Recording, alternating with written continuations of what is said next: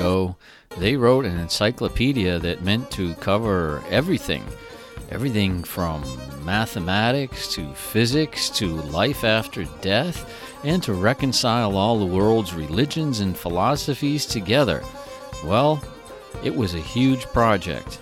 And while not everyone may agree with what they came up with, it has survived even till now as a very influential, if somewhat mysterious and controversial work. We're talking here about Ikhwan al-Safa, or the Brotherhood of Purity, one of the most unusual and influential philosophical groups during the golden age of Islam. So please stay tuned.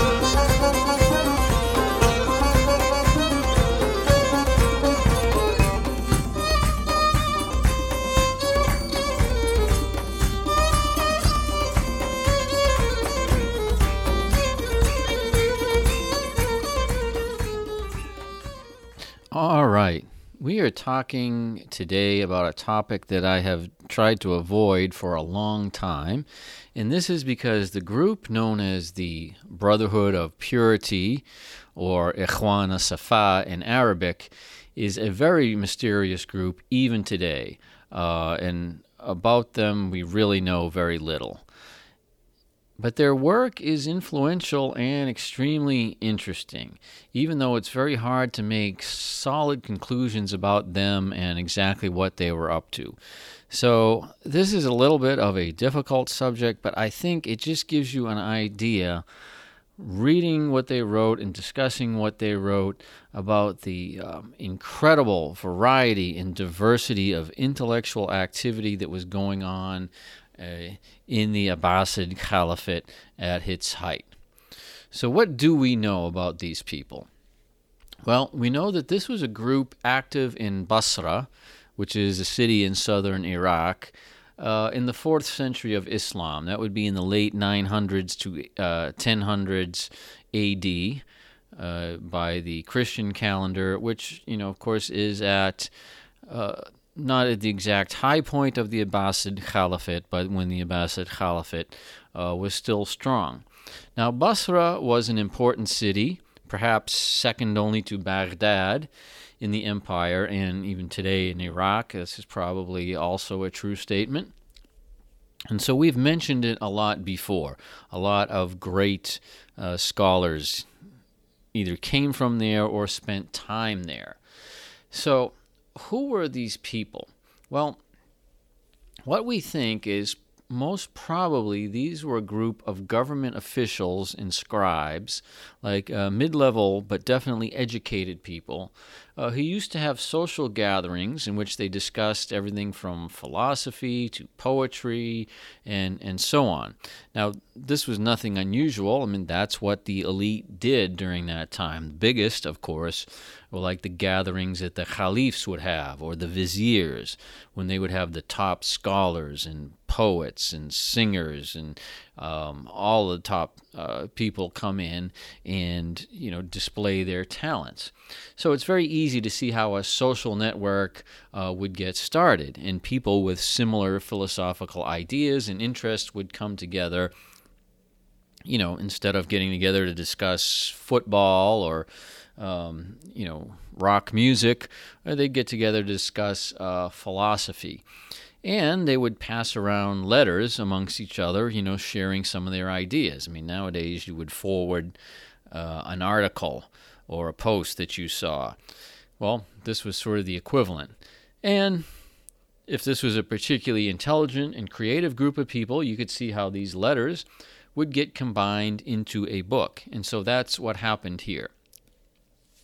And so when we're talking about a sort of secret, mysterious group of philosophers sharing ideas, I mean, that sounds like something very strange and subversive, but it's probably not that different in nature than a lot of gatherings that were going on. It's different in terms of the volume and how deep they went, but this was a fairly normal social thing among the upper classes. Okay, so why do we know about them today? Well, they produced an encyclopedia that was considered the most comprehensive of its time, much more comprehensive than anything produced in Europe until centuries later. Now, it's made up of 52 parts, which are usually called epistles in English. And of course, epistle is just a fancy word for a letter. So if you have a letter and you want to make it sound fancier than a letter, it's an epistle, like, the epistles of Paul in the New Testament. So if you look this up, you'll often hear it called the Epistles of the Brethren of Purity. But really what it was, it was a series of letters that they passed around. Now, that's about all we know about them. Now, there's been lots of speculation about who these people were, and there's been no consensus. It's even been debated whether there actually were multiple authors or whether it was one person who wrote it. We don't know.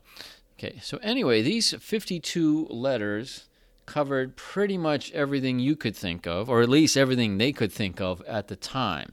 But this was not something like the Encyclopedia Britannica or Wikipedia. It was an encyclopedia of topics from their philosophical point of view. Which leads us to the question, what was their philosophy?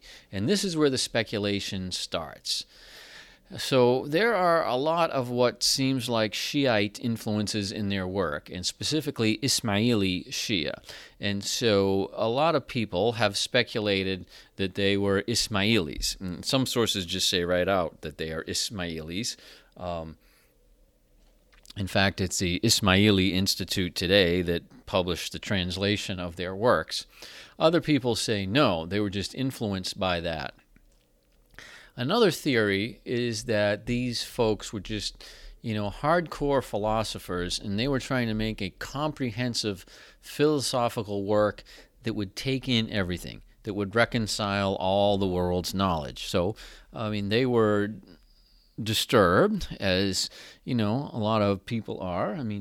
Sensitive people are, when they wonder, why are there so many different philosophies and ideologies in the world. If there's truth, and if God is giving us truth, then why do you have all these different religions, all these different philosophies that consider each other heretics? That doesn't sound right. So they were trying to pull all of this together and show that it all did mash up. And of course they were not the first to do this, and they certainly wouldn't be the last. Nowadays a lot of people are trying to do that. Okay, but the Shiite ideas may be in there because they consider them particularly useful, but if they did, they certainly leaned very heavily on them. And of course, this was an area, even, today, this geographical area that we're talking about is heavily Shiite area, so it may have just been an influence on them. In any case, they do lean very hard in that direction. For example, just one thing, they describe Ali as the legitimate heir of the Prophet, which of course is the cornerstone of Shiism. That's what it's all about. But they do take in Greek, Hindu, Christian, Zoroastrian, Persian, Sufi thought. Anything that they could come across was incorporated in there. So whether they actually were Ismailis or not, their ideas definitely go along with them. So you may be a little rusty at this point trying to remember exactly who were the Ismailis. They popped up a lot in our discussions of the Abbasid period. They ended up being really the main rivals and often rebels against the Abbasids. But, of course, who knows? The way podcasts work, you don't always get the episodes in the right order, and you have to scroll down to get to them. So I'm sure not everyone is listening to these in chronological order. So just briefly recap. Although it isn't anymore, the Ismailis were the largest Shiite sect at the time. And, of course, if you remember, the main difference between Sunni and Shia is that Shia believed the spiritual leadership of the community passed from the Prophet Muhammad to his son-in-law Ali, and then through Ali's descendants. And the leader of the community at any one time was called the Imam. So Ali was the first Imam, then his son Hassan, and so on. Okay. But one of the big differences that came out of this is that unlike Sunni Islam, where everyone after the Prophet is just a normal person, and the only difference between them is in their amount of learning. Okay, I mean, so no one, at least officially in Sunni Islam, has any kind of holy powers, spiritual powers, anything like that. They just have learning, and leaders of the Sunni community are known as scholars because that's what they are. The Shia, of course, believe that the Imam has special spiritual powers which are not available to the average person. Now, of course, we could spend the rest of this episode and the rest of our lives discussing and debating just how far those powers go and people have, but that's not our purpose here today. But the reason there are so many different sects of Shia Islam is that different groups have differed on exactly who was the Imam at a given time. So the line of descent breaks up. If an Imam had more than one son, then you had more than one choice of who that would be, and different people followed different Imams. And then after those splits, those get multiplied over generations. So we have many, many different sects of Shiism, and they differ on how that lineage of Imams goes. Now, most Shia lineages stop at a certain point, and it's different depending on which one we're talking about, but most of them say that the Imam at some point went into a state of spiritual hiding and is known as the hidden Imam. Didn't die, but is waiting to return. And so, therefore, no one on earth is actually an Imam. They are, just the representative, the closest contact to the Imam. Well, the Ismailis are an exception in that their line continues up to the present. And there are several branches within Ismailis, of course, because they all, if that line of Imams has continued until today, then there are many, many opportunities for there to be disputes about which way it should branch. The best known of these is the Nizari branch, whose Imam is the Aga Khan. The current Aga Khan is the 49th in the line, and he's a British citizen and one of the largest philanthropists in the world, and is responsible for the translation of what we're about to talk about today. Okay, so anyway, that's sort of a long discussion. The largest Ismaili state was the Fatimid Caliphate, based in Cairo, of which we've said much before, but the key point there is their Khalif was also their Imam at the same time. Well, the Ikhwan are writing at a time, we're not exactly sure, either slightly before or right about the time the Fatimid Caliphate is established. Now, before that happened, the Ismailis had to be fairly secretive because they didn't have a state of their own. And so they had to sort of hide their beliefs. And as a result, the Ismaili sect became known for its idea that there is hidden knowledge, and only a certain elect can know the knowledge. So they see surface meanings and hidden meanings in the Quran, for example, and all other revelations. Now you can see how this sort of fit with their status as being somewhat underground, being hidden in their activities, and believing that there was hidden knowledge. Well, it's around the time of the Ikhwan al-Safa that the first real state is established, Ismaili state, and that's the Fatimid Caliphate. Up until this point, there had been this big tradition of keeping hidden. So this may explain, to a degree, why a group within the Abbasid Caliphate would still be secretive and would not put their names on this, and we wouldn't know exactly who they are.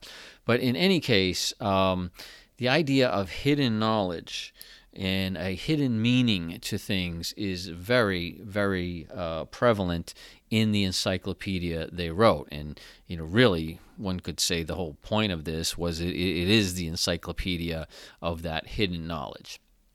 Now, if you were to ask more Sunnis, they would say it's like a cult with hidden messages and numerology and all this kind of stuff that they think is very bad.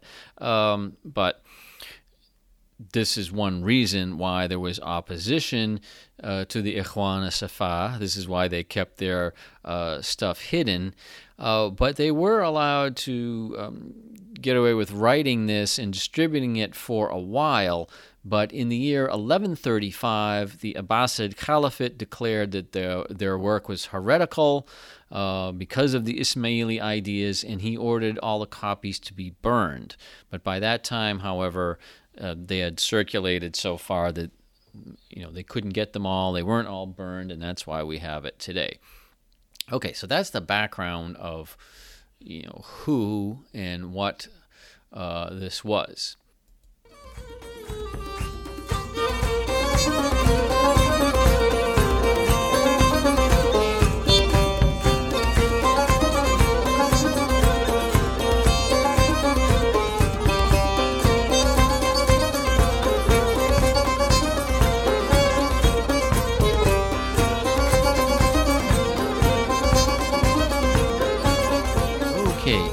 Said, the Ikhwan were trying to incorporate really all human ideas into their philosophy, trying to reconcile them all, and because it's something that they really personally wanted to understand. So, for example, one quote from their encyclopedia says this.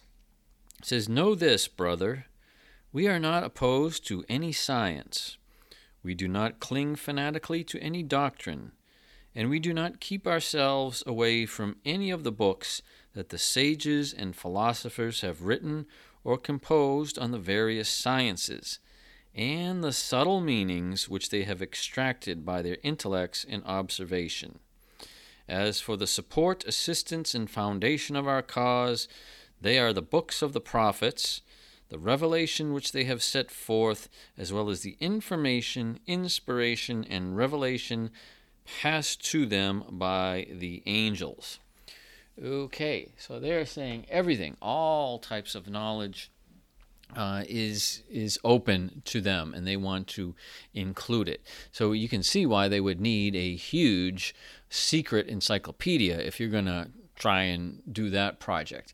And their ideas end up becoming very complex, and it's a result of trying to combine a number of different philosophies, and they were heavily based in this secret knowledge. Now, beyond that, though, we can see that they definitely had sources that they relied on more heavily.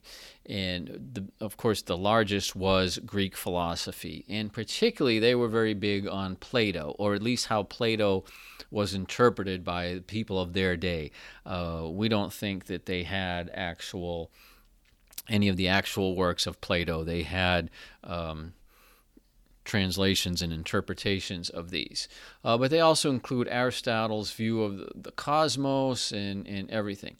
So they come up with a theory to explain everything, the universe, and everything that's in it. And so they're going to start from the top. And this is very heavily influenced by Plato. So they believe that everything begins with the source, the one.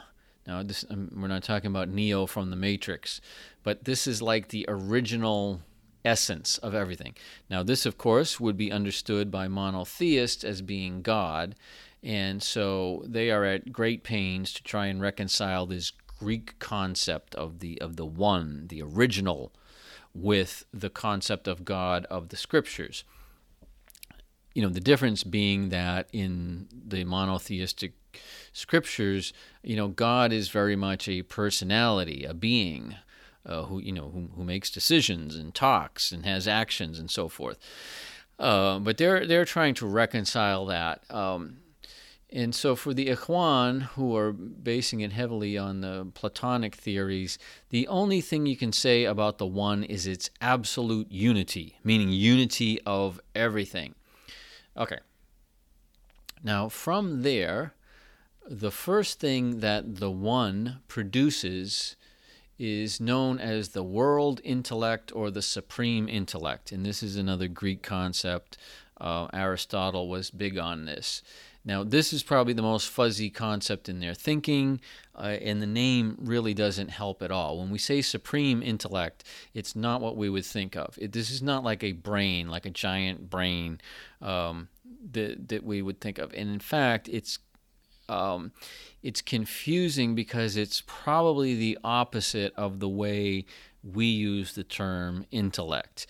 But to understand this is one of those things like understanding the theory of relativity. If you spend all day locked away in a library doing nothing else, finally at some point you may get it. So I'm definitely not saying that I do, but basically what they're talking about here is not a brain being the organ that can find knowledge and understand knowledge and store knowledge. What they mean by like the world intellect, it really is the knowledge. And so the metaphor that they use to explain this is between light and seeing, okay, or light and the eye. We are able to see because we have eyes, and so the eye is the brain in this case. But that's only because there's light out there that illuminates things. You couldn't see if there were no light. And so the equivalent here is the relationship between knowledge and our ability, to know things. Well, that's because they're illuminated by the universal intellect. So a way of saying this is it's sort of like the source of all knowledge that ever has been, ever can be, ever could possibly be. And that is the first thing that is created. Then from that, matter is created, and then eventually humans are created. Now this, of course, is like the opposite of the way that modern science sees it. But it's a very Platonic concept here because it's based on the idea that literally the idea of something has to exist before the thing does. The idea of a tree has to exist before any actual tree can exist, and so forth. Now, we sort of look at it the other way in that trees exist, and then we formed a concept, a generalization to describe them, and the concept existed afterwards. That's not the way that they're seeing it. So, the blueprint for all ideas that could be and have been, that's what's in this world intellect. So it's a way of saying this is like all the knowledge that could ever be had. And this fits very well with Plato because Plato's most famous theory is his theory of the forms or the ideals. And this says in brief, I'm just going to butcher it here, and say that in brief, there's an ideal form of everything that exists before any actual thing does. And everything on earth is a dim reflection of this. So there is such a thing as perfect beauty, perfect justice, perfect freedom. Anything you can name, it actually exists. And Plato describes these things, these concepts, as actually existing on pedestals up in heaven. Now, the reason we never see perfect justice, perfect beauty, perfect freedom is because everything on earth is like a copy made from this blueprint, and of course they're imperfect. And so, therefore, we have things that are partially beautiful, but they're all different because they're distorted. But there is really an absolute concept of beauty out there. This is why no two trees are alike, no two leaves are alike, because they're all imperfect copies from the blueprint. But there is actually a perfect concept of what a tree should look like. So trying to reconcile this, they would say the universal intellect is like the place where all these perfect forms exist. Okay, from this comes a world soul, which is basically an intermediary between the pure intellect and pure matter. And from pure matter comes all the actual matter that we know. Okay, now I realize that probably sounds very confusing here, and you wonder why they do that. Remember, they're trying to reconcile a lot of different ideas. But what they want to get to is from the idea of the one, which, may be God in this case, which is complete unity, doesn't have parts, cannot be divided. You want to get from that to a world that's full of all these different objects that are imperfect and impermanent. Well, how do you get from that? Well, instead of just having God create the world out of nothing, they're going in stages. So we go from that to this idea of all these perfect forms, all its pure knowledge, which has to exist before pure matter, which then exists before actual matter, and so forth. It probably does not sound very convincing to you, but it is very much based on, the principle coming from Greek philosophy that the idea of something, the concept of something, exists before the actual thing exists. Okay, now, that's quite a lot to digest, but that is sort of their adaptation of the Greek philosophy. Well, they need to square that, of course, with Islam, and really they want to square it with Christianity and all the other religions as well. So they're going to weigh in on a lot of the controversies, and we've discussed these in previous episodes, many of them, like the controversy about the attributes of God. Does God have attributes? Right? Because we know the main concept of God, particularly in Islam, is that God is one. God is unity. God cannot be divided. You don't divide God into parts. But we also have God who is all-merciful and all-powerful and all-knowing. Well, being all-merciful and all-powerful are two different aspects. So can we say that this one, this unity, God, has an aspect of mercy and power? Well, that would be like two different parts. That would be like having a leg and an arm. Well, you can't do that. Well, but are you going to say God is not all-merciful and all-powerful? So, as you know, philosophers got all wound up around this concept of saying, yes, either it is or it isn't. So, their philosophy sort of takes this into account, because the actual first thing, the one, which, in their minds, this is what some people call God. This one is unity. But then it creates this universal intellect, and it's in that where mercy, power, knowledge exist, and they exist in the absolute forms. So that's where all merciful, all powerful, and so forth exist. You have God creating it. Well, now you might say that's dividing God as well, because you have God creating this thing, and that exists, with him, alongside him. They go back to the idea again, which we discussed with some of our other earlier philosophers, that time is a created thing as well. There is no such thing as time before God creates time. So when we say God, the one, creates this universal intellect, in our thinking, we get a clear picture of, okay, there's God by himself. He does creation, and boom, this thing comes into existence, and now it's separate from him.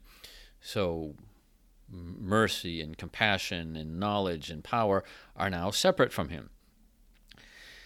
But we're imposing our view of time on this. So God creates this thing, but since time doesn't exist, that doesn't mean that he created it in time. You see? So there's never really a time where God existed and this intellect didn't. Okay? Again, to me, this sounds like limitations. You're playing games with language. It's not a reality, but they took it seriously. And you can see how they've wrapped everything together. They got Plato, Aristotle, Islam, all wrapped up into one package.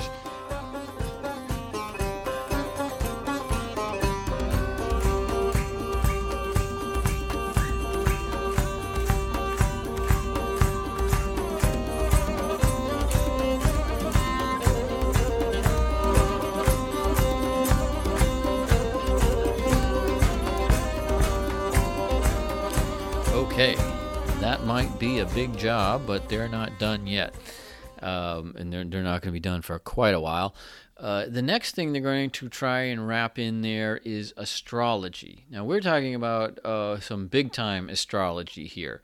Way more complicated than you get on the psychic hotline, when you call up and they say you're going to meet a tall, handsome stranger. We're talking really complicated astrology, which incorporates everybody's astrology. So we got Greek, Persian, Hindu, all of it put together. And this is going to lead to a theory of history and religion and how to predict the future. Because remember, they want to incorporate everything. So not only do they want to incorporate, everybody's different ideas on a subject, but they want to incorporate all the different subjects together. So this whole theory of the universe, how we go from this unity, or which, may be called God, down to rocks and plants and humans, okay, that's not just separate by itself. That is going to be connected to all their theories about how animals act and plants act and why physics works the way it does and why chemistry does and why math does. I mean, again, this is a comprehensive theory. Okay, so they're going to bring astrology in and astronomy. Now, of course, we know these are two separate things. Astronomy is actual, charting of the stars and planets accurately. Astrology is saying that, because of the stars, this and that are going to happen to you. Well, they're going to do both, again, because you wouldn't have those two as separate things. They've got to be fused together. And this is where we really get into the secret knowledge. I mean, this is heavy on the secret knowledge here. So just to give you an idea, this is another quote from their encyclopedia. It says, "Among the features of our brethren is that they are learned in the field of religion. They know the secrets of prophecies, and they are well trained in the philosophical disciplines.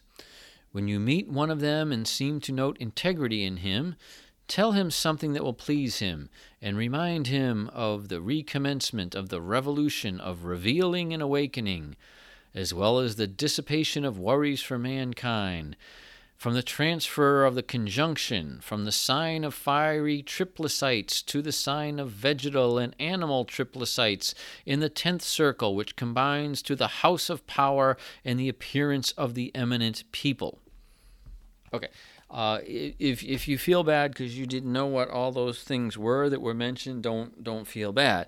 Not only do I not know, but most people alive at the time wouldn't have known what those all referred to. This all refers to the secret knowledge that they have. Okay, so I mean that sounded like it was really in depth, and it was. Okay, so.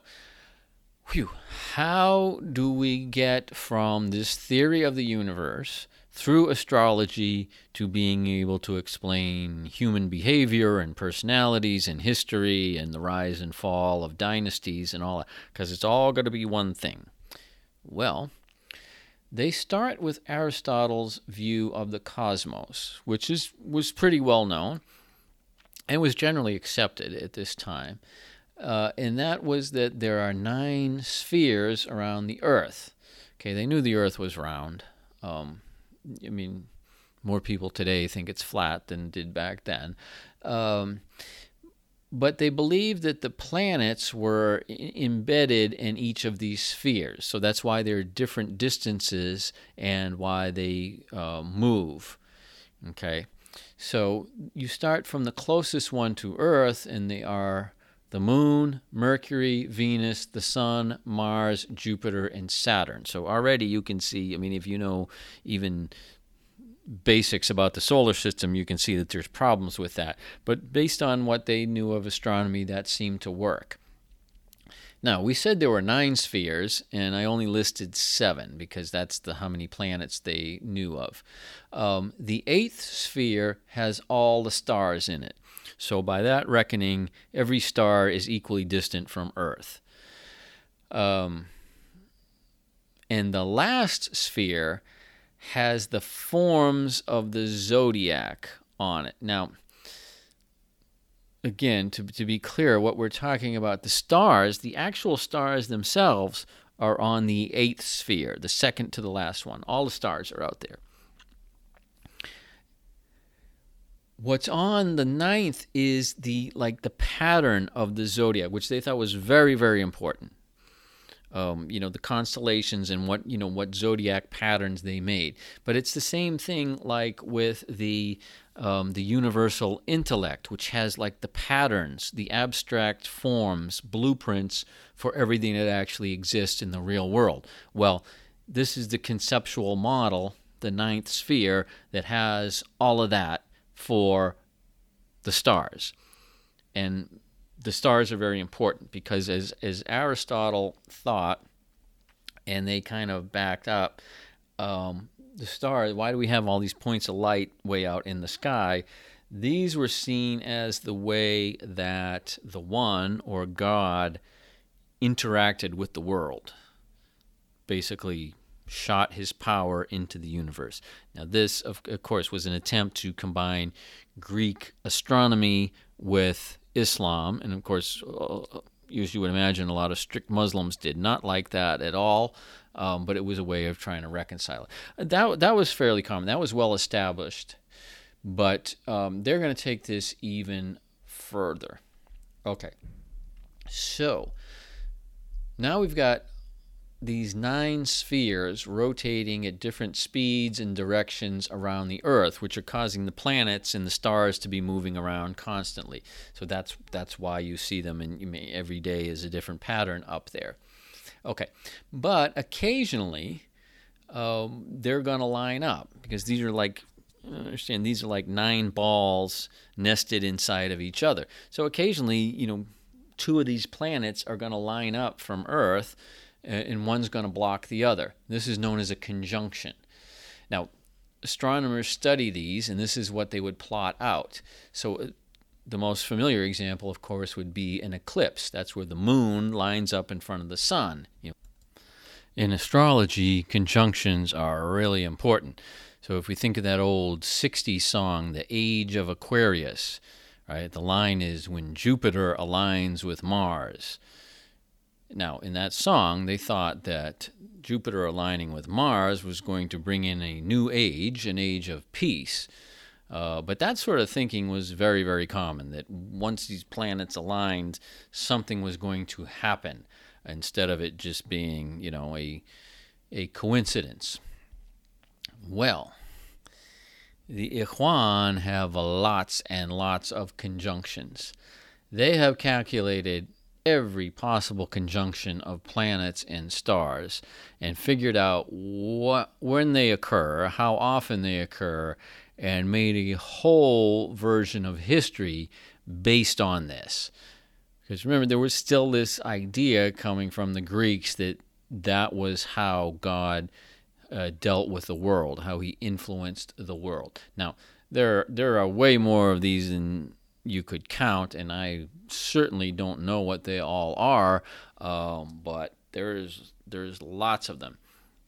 Okay, so of course the biggie would be when all 7 planets line up in a row. And they believe this is the way the world started. So when they started off, everything was lined up. And then the sphere started moving. Okay, well, based on their calculations, which I have no idea of knowing whether this is correct or not. I tend to think it's not. But they say this will happen every 360,000 years. So just to give you an idea of how long that is, the entire recorded history of humanity is about 5,000 years. The first humans moved out of Africa about 100,000 years ago. So, 360,000 years ago is about the time Neanderthals emerged. Okay, so we're talking about a huge period of time for this to happen.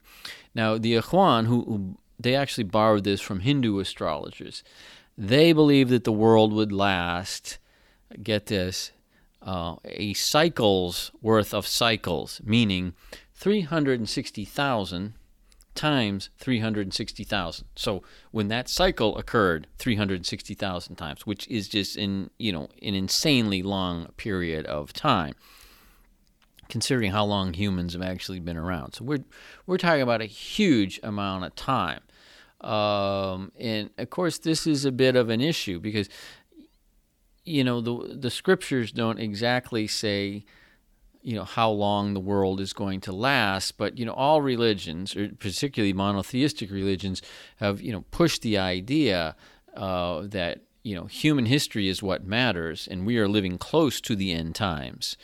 That we're headed towards the end times. So, the idea that we got that much time left, wow, that's really, really a lot, and doesn't go well with their theology. Now, that's just one particular cycle. In fact, the Ikhwan, they have more cycles than the Tour de France. Okay, so they have all these different theories of conjunctions, which not just the planets aligning, but the planets aligning with particular stars and particular constellations. So, and from this, they base their theory of history, which, they went back and looked at history and tried to see what matched up with what. So, for example, there's one cycle of conjunctions which happens every 20 years. They said this causes changes in national leadership. So, like, you get a new king every 20 years. Now, there's a longer cycle of planets lining up, which is every 240 years. So they say this controls the rise and fall of dynasties. Okay, so one empire falls and another one comes. Now, there's an even longer one, which is 960 years. That, they said, controls the coming and going of religions. And this was borrowed from Persian astrologers. This is where they got it. But the way they justify it is they then link this with the Quranic statement that one day to God is like 1,000 years to us. Well, that's 960 years. But they then take that, you're talking 960 solar years. They say, but if you use the lunar calendar, which is what the Islamic calendar is, then you get 990 years, which they say is close enough. So that's what the Quran means when it says a day to God is like 1,000 years to us. They're talking about this 960-year cycle of religions. Now, a cycle of religions, you can imagine, is not going to sit well with a lot of people. Okay, but it's going to go even further here. Okay, so 960 years a religion gets to be in the ascendant, to be dominant. Well, they divide that into 7 periods, and each of those corresponds to 7 prophets. So that means when a religion has its 960 years lifespan, that's divided into periods of 7 prophets of that religion. Well, they look at monotheism, and they're taking that as one religion here. Monotheism, they say that Adam is the first prophet, then Noah, then Abraham, until we get to Muhammad, who is number 6. Now notice what I said. There are 7 prophets in the cycle. Muhammad is number 6. Okay, what about number 7? Well, number 7 is the one who hasn't come yet, because obviously Muhammad was the last prophet that their society knew of. So number 7 was still to come at the time that they were writing this. Now, of course, we've gone past 960 years since then, so we know that this isn't going to line up. But at the time they were writing, it worked. So number 7, the one who is yet to come, is the Mahdi. Now, we have mentioned this in some other episodes. The Mahdi is not found in the Quran. He's not mentioned there, but it is a popular belief. It's popular in Islamic tradition, and it comes to the point that a lot of people actually believe this, is the idea of the Mahdi being someone who's going to return at the end of time and establish righteousness on earth. And it ends up sounding very much like the return of Christ in Christianity. But that's not the same thing, but that's what they believe. Now, throughout history, a lot of people have claimed to be the Mahdi, and they've started several wars based on it. So, but the time when the Ikhwan were writing, they could still say the Mahdi was due in the future, and it would fit into their time cycle. In fact, you had plenty of time for that. But you can see how this is going to upset people with a very strict view of the Quran, because there's nothing in the Quran that says that, and it doesn't align with a 7-prophet cycle. But it does appeal to a lot of popular traditions that people actually believe. Okay, so that's how history goes. All right, okay, that's easy enough, but we're not done yet. Okay, so they've now tried to reconcile monotheistic religion with this cycle of the stars, but they're not done. This is when they're going to roll in the Shiism, and particularly the Ismaili Shia. Because they say for every prophet, okay, so there's a prophet, there is something called the wasi, and this is basically someone who accompanies the prophet, who is with the prophet. And the division is that the prophet is the one who reveals the external form of the message. Remember how they said scriptures, this is the Ismaili belief, that scriptures are the external form of the message. These are meant for the masses. But there's a secret form, the batin, or hidden form, the batin message, which only those properly indoctrinated can understand. That's what the wasi reveals. So in every one of these 7 periods, you have a prophet, you have a wasi who's with him. So like, for example, Moses, right, had his brother Aaron who went with him and so forth.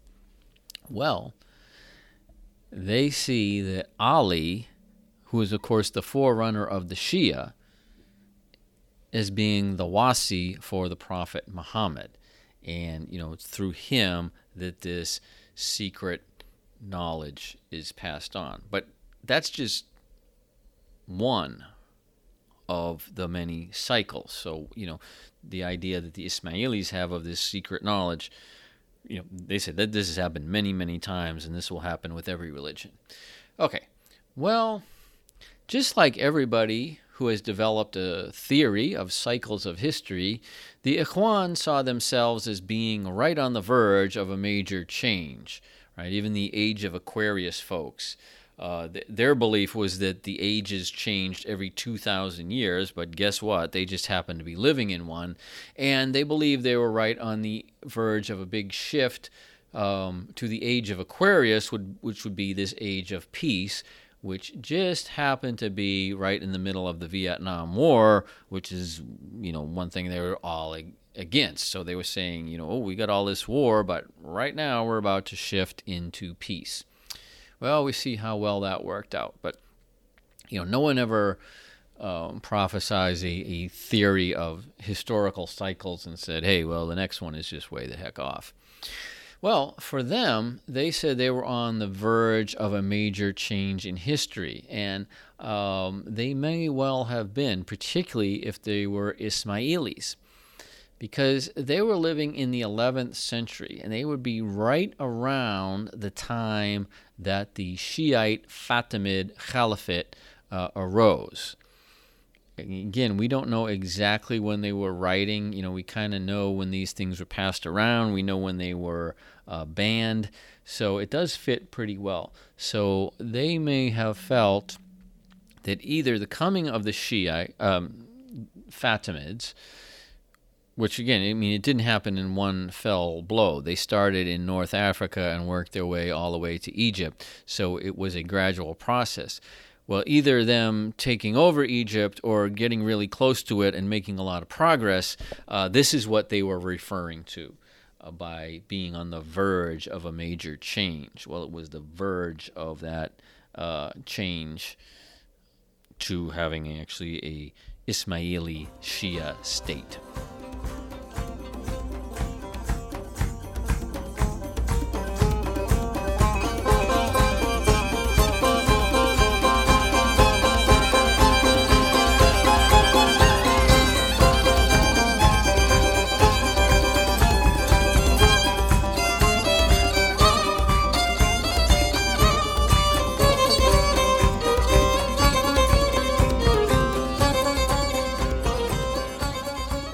Okay, well, this seems like a lot, man. I mean, we have started with the creation and the nature of the universe.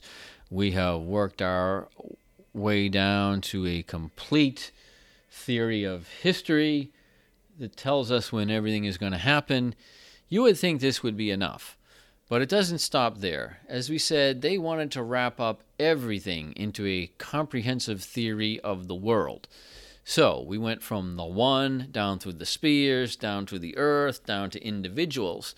And they adopted the Greek concept that every human being was the cosmos in microcosm.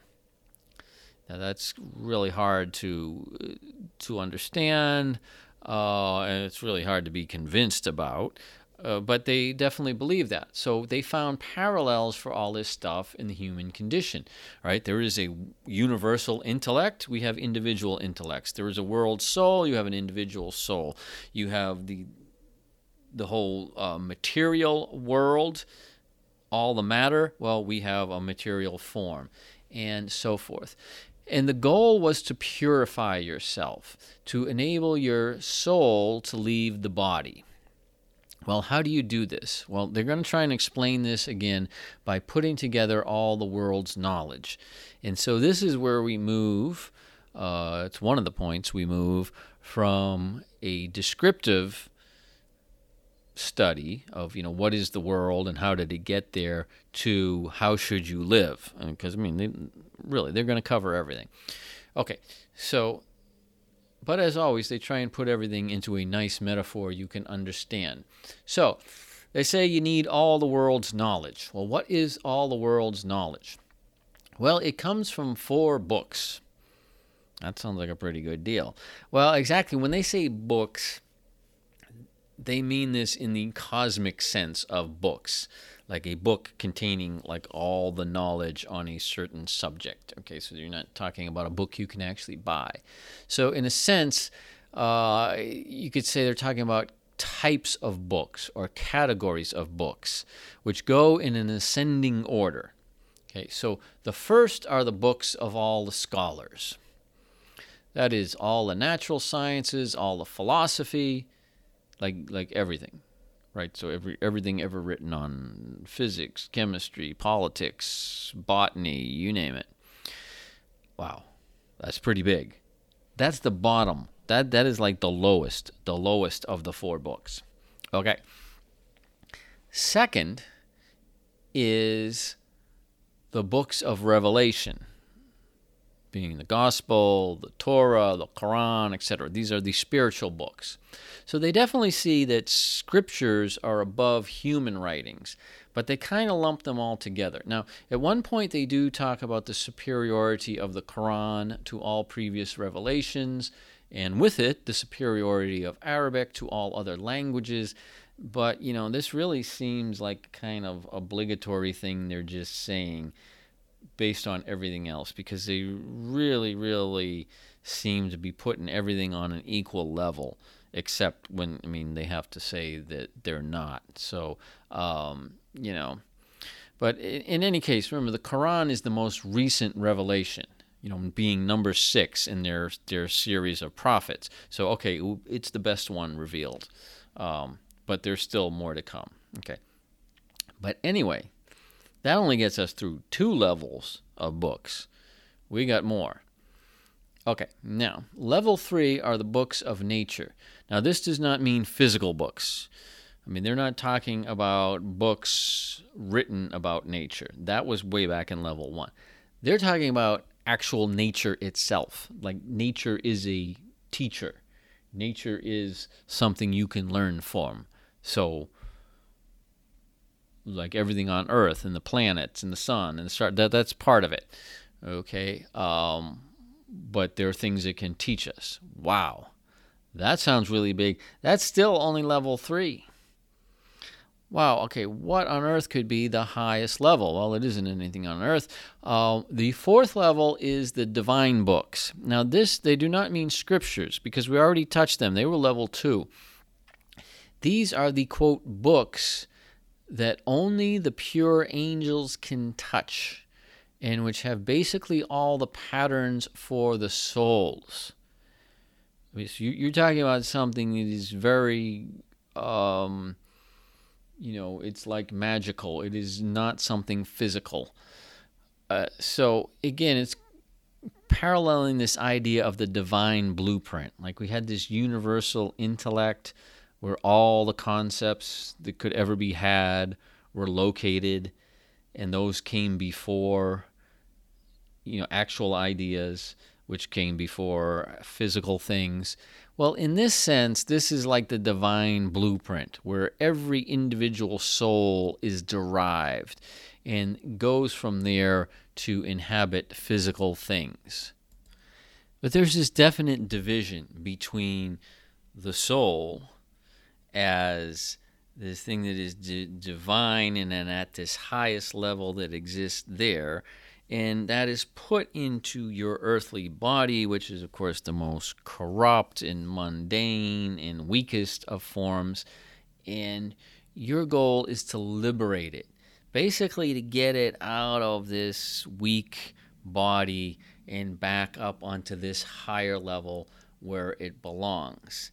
Now, this is very clever because you can definitely see a parallel to traditional religious thinking, right? Where you have a soul that God puts in your body, and when you die, your soul lives on, and if you're good, it goes up to heaven, and it's treated nice.